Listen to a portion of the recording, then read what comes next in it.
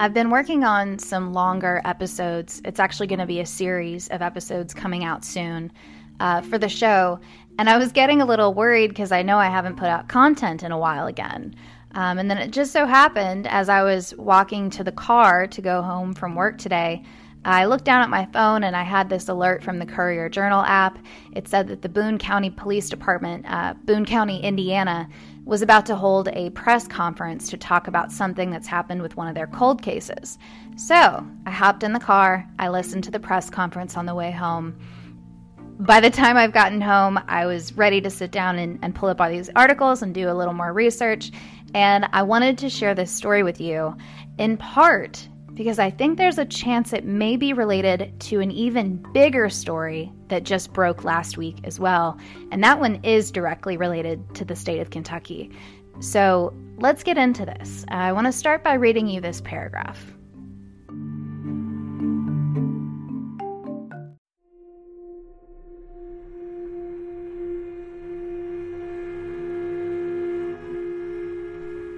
On Sunday, May 3rd, 1992, the victim's remains were discovered laying along the east side of the northbound entrance ramp from Indiana State Road 47 to Interstate 65.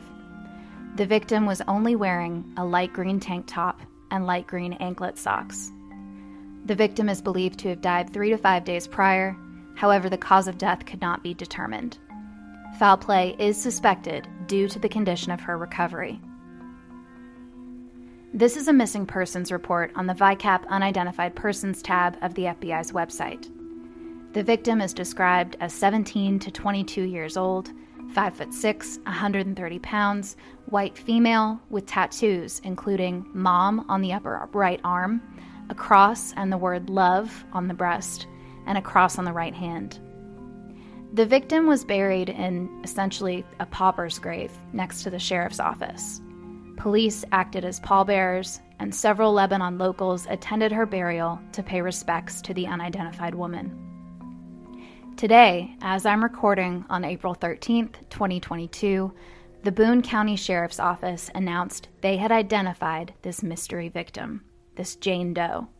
Her real name is Margaret Ann Snigowski, and her siblings are relieved to have some semblance of closure.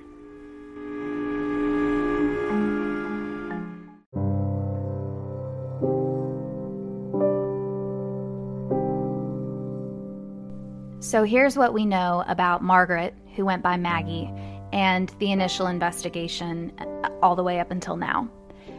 So Maggie was from Toledo, Ohio, and she had gone missing 1 month prior to her 18th birthday, so she was 17. And her family wasn't sure if she had run away willingly or if she had been abducted. She hadn't taken anything with her when she left or went missing, so it doesn't seem like she anticipated being gone for a long time.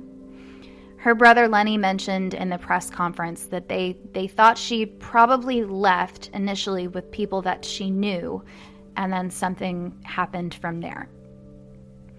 At the time she was found, the state of decomposition had reached a point where they were unable to officially determine the cause of death.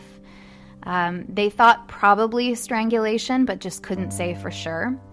And at the press conference today, they said they were going to take another look and that the cause of death was pending investigation. So hopefully they have some more updated tools that can help them maybe identify that cause of death. Maggie was one of 8 children, and like I said, her brother Lenny spoke at the press conference. He had trouble getting through it. It was really touching. He said both their parents passed away before they had a chance to know what happened to their daughter, so that's really sad. One of their sisters had done genetic testing through a company like 23andMe or Ancestry, and that's how they were able to eventually make the connection to the family. Lenny said they always held out hope, and they never had a funeral.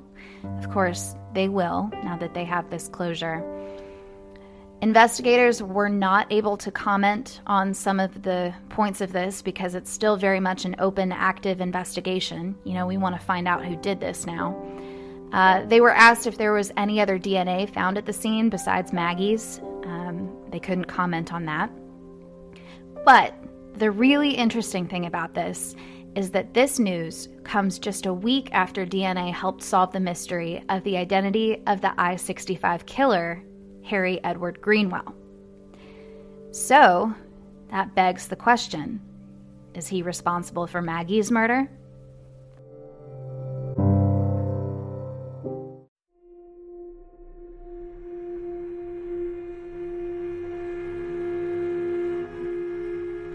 We know for certain that Greenwell was responsible for 4 murders of women along that I-65 corridor in the late 1980s. Remember, Maggie was found in 1992.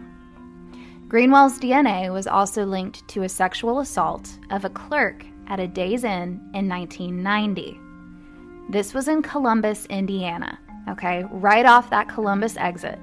And if you look on a map, that is right in between where some of the murders occurred in Kentucky and where Maggie was found, further north in Indiana.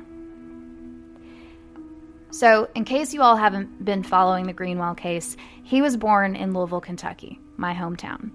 And I do believe he was buried at Calvary Cemetery in 2013 after he died of cancer. That's right, folks, Harry Greenwell died having never answered for his crimes. And I think we should read part of his obituary to remind you that you just never know about a person.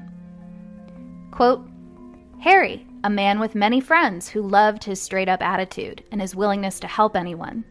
His spirit will live on in many by good deeds he offered. As an employee of the Canadian Pacific Railroad, providing public safety for 30 years, he retired February 2010.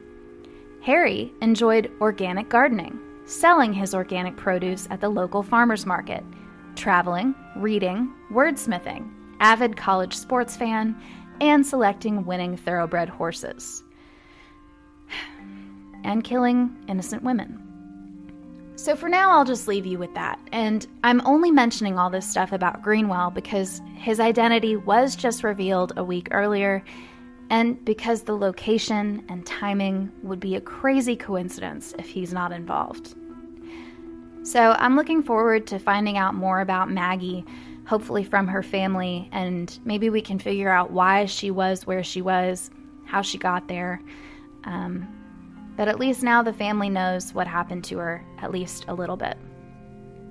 Now, I'll put together an episode with more details about Harry Edward Greenwell and his victims in the future, but this is all still brand new, so I'm still waiting for more information to come together.